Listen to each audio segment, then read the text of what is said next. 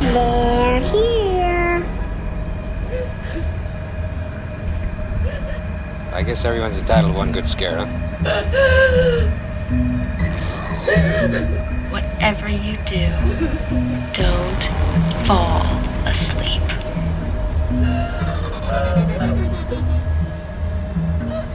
They're coming for you, Barbara. Hey, what's up, everybody? Welcome to Midwest Movie Maniacs. I'm Damien D. And I'm Mark Storm. And we are your co-hosts for this podcast about horror movies. This is our introduction episode. We're going to give a little bit of background. I just want to talk about myself. I've been listening to horror movies, or not listening to, but watching horror movies for pretty much my whole life, as far back as I can remember. Some of my earliest memories were sitting down watching horror movies, quite often with my dad. And I couldn't tell you the first one that I saw, but it was an old-ass movie. So what about you, Mark? What's your history like? My history is basically when I was little, my family was into watching horror movies. Some of the people they would come over to visit, them and their kids were into watching horror movies. And I was a little pussy that would hide away in his room and was scared to watch them. So, yeah, I got introduced to horror movies a little bit later. But my first significant memory as far as watching a horror movie was my dad taking me to the movie and actually watching Friday the 13th in 3D. And so I believe that was the third one. Yes. Funny story is I spent a lot of it watching it with the 3D glasses tipped slightly so I wouldn't have the stuff poking in my face and freaking me out. And if you remember correctly, this movie, when it first started, Jason started with the sack on his head and then graduated to the hockey mask partway through the movie. Funny story is after we got back from the movie, my dad sent me up to the mailbox, which was a couple blocks up the street, to check the mail. And as I'm walking, there's a bag in the friggin' bushes. And it freaked me the fuck out. So, yeah, obviously later on, I graduated a little bit more into being able to handle the horror movies and actually enjoying them. I'm still more of a casual fan. But, yeah, starting off, it was not something that I graduated too well into as a child. So. Yeah, I definitely watched them when I was young. I used to be fearless with them. I watched them all the time, and it was just kind of like, yeah, that's not real. That could never happen. This isn't scary. Then one day I was hanging out with some friends, were the kids of some of my parents' friends. We were watching a movie. I believe it was a movie called The Sentinel. And I said, this isn't even scary because it could never happen. And the kid said a line that kind of fucked me up. He just looks at me and goes, you never know. It could. And at that moment, I kind of realized, wait a minute, could this happen? And then I got like totally scared. And every movie after that scared the shit out of me. But I still watched them. I used to cover my head when I would go to bed and always had to have lights on and all that shit. Obviously, now I'm older and I'm able to sleep with the lights off. Right. And not to cut you off, but in my opinion, like the best horror movies are exactly those kind of movies, the movies that are believable. The movies of the guy that's going around as the axe murderer. And, if you necessarily believe in that thing, the demon possession and things like that, where in the back of your head, there's that little uncertainty where you're like, well, maybe, it's like, okay, who's that dude walking down the street? He looks kind of freaking weird. And you start drawing your memories from these horror movies and these things that you've actually seen. And all of a sudden you're thinking, oh shit, that could be me, So. Yep. I hear you. Yeah. And it's no secret. Anybody who listens long enough will definitely learn that Friday the 13th is my favorite franchise. I love Jason Voorhees. We can get into that later if we ever review one of those or all of those movies, which will probably happen. But I definitely have times, especially being here in the Midwest with my job. I'm literally in cornfields in the middle of the night. And there have been a few times where it just gets that creepy vibe where I kind of feel like somebody's watching me through the corn. And my brain starts processing like there's probably some maniac in a mask just chilling in the corn waiting for me. So I kind of speed up a little bit and get through there as quick as I can, just in case. Right. So all those movies have definitely infiltrated my brain, and every now and then they do kind of poke their head out and go, hey, remember me? But for the most part, I'm over being afraid. I don't get scared when I watch them anymore. Yeah. And like you, I've kind of put myself in, similar positions where, back in the day, and we did this gig together for a short period of time. Well, we both worked security for a local security company. Yep. And one of the assignments that I had was I was the security guard at one of the local hospitals, which has since then been torn down. But I would sit in the basement on my breaks and I would read Stephen King novels. And the funny thing is down the hallway, just a few doors down from where our office was, where we would take our breaks, was the morgue. So I would sit there, read Stephen King novels, within 100 yards of the morgue or whatever, then turn around and I'd have to make my rounds in the hospital. Well, one of those rounds, you would have to go through the hallway of the abandoned wing with all the creepy and dated equipment, whatever, completely nobody in there, no beds whatsoever, etc. So you would walk in one door at one end of the hallway and you would walk the whole length of the hallway, lights out,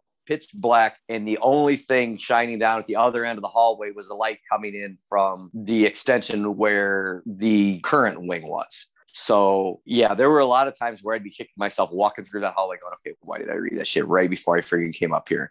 I'm like, oh my God, there's something fucking behind me, things like that. And that goes back to the whole thing as far as what makes horror movies fun is it's believable. Because I could actually see myself having some guy all of a sudden pop out of nowhere, this friggin' maniac who's been locked away in the friggin' closet of the abandoned wing for, many years. And all of a sudden I'm his first victim as he's just finally woken up out of his decade-long slumber or whatever.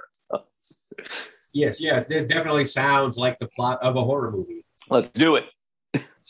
Yeah, let's make it happen. I mean, we have dabbled in that in the past. Quite a few years ago, we did attempt to make a horror movie or a horror short, which will probably never see the light of day, but we do have a little bit of experience in that field. Who knows? Maybe as we gain popularity, maybe in one way or another, we could be persuaded to at some point release that, because I do believe you still have a copy of that, correct? I do. It's on VHS. We would have to get it digital, which would be possible. And maybe, I don't know, it could change the horror genre forever. After we release that movie, nobody would be able to make anything as great as that. And then we might ruin horror. They'd be like, oh, fuck it, we're not making another horror movie now. Those guys ruined it. Well, yeah, I definitely agree with the ruined it for us part, but I don't know about anybody ever being able to necessarily top that. So, if you're talking about topping, like as far as putting whipped cream and a cherry on a steaming pile of shit, then yeah, quite possibly. But you know what? It was fun doing it. And we actually surprisingly did get some positive feedback for something that for the most part was completely improv. So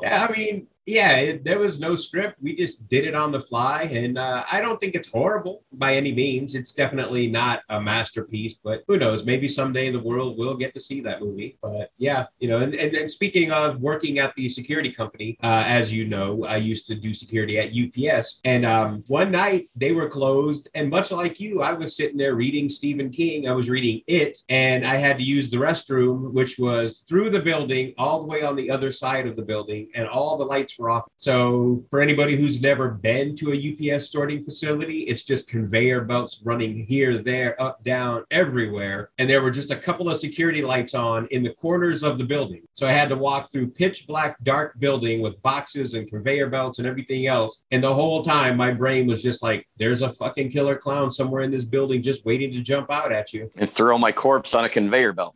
Yeah, pretty much. And I'm not going to lie. After the first time I went in there and came back out, I just started pissing on the side of the road. I was like, I'm not going back in that building. It's just not happening. But you do realize as a horror fan that that's probably the least safe place you can be is pissing on the side of the road, because how many people have been killed in that scenario? Let's be real. There is no safe place in horror. Right. You're going to get it no matter what. If they want you dead, you're going to die. Hell, they get you in a church. God can't save you here.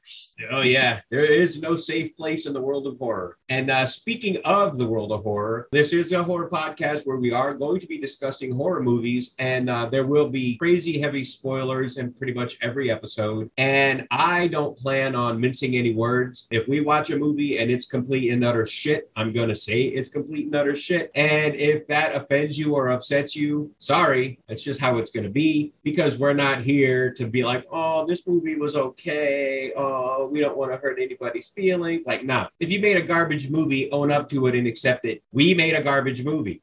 We literally made a shitty movie, and we own that, and we enjoyed it, and maybe we'll show it to you someday and you can be like, oh my God, this movie was shitty. And we'll be like, you're right, it is. Right. And as Damien has said, I agree with him completely. I am not going to pull any punches. I'm not going to offer any apologies. Just keep in mind that if you happen to come across this podcast and you are in one of these movies that we review, our attacks are by no means personal. It is a criticism of the performance. Some of it I would look at as constructive criticism, things to build on. If you are still working in the acting community, you're still writing, etc. I have no intentions whatsoever of personal attacks on this podcast. It's strictly business and my opinions as a casual horror fan. So Exactly. These are just our opinions, and if your opinion differs, that's fine. You're more than welcome to voice your opinions. We're on all the social media. We're out there. You can find us on Facebook at Midwest Movie Maniacs. You can find us on Twitter at Maniacs Pod. You can find us on Instagram at Midwest Maniacs Pod. And we're also on Slasher as Midwest Movie Maniacs, which I know a lot of people don't know Slasher, but it is a new app that is pretty much social media for horror fans. So you can follow us there. You can comment whatever you want to do. But with that, I think we're going to wrap this up because this is just a little intro.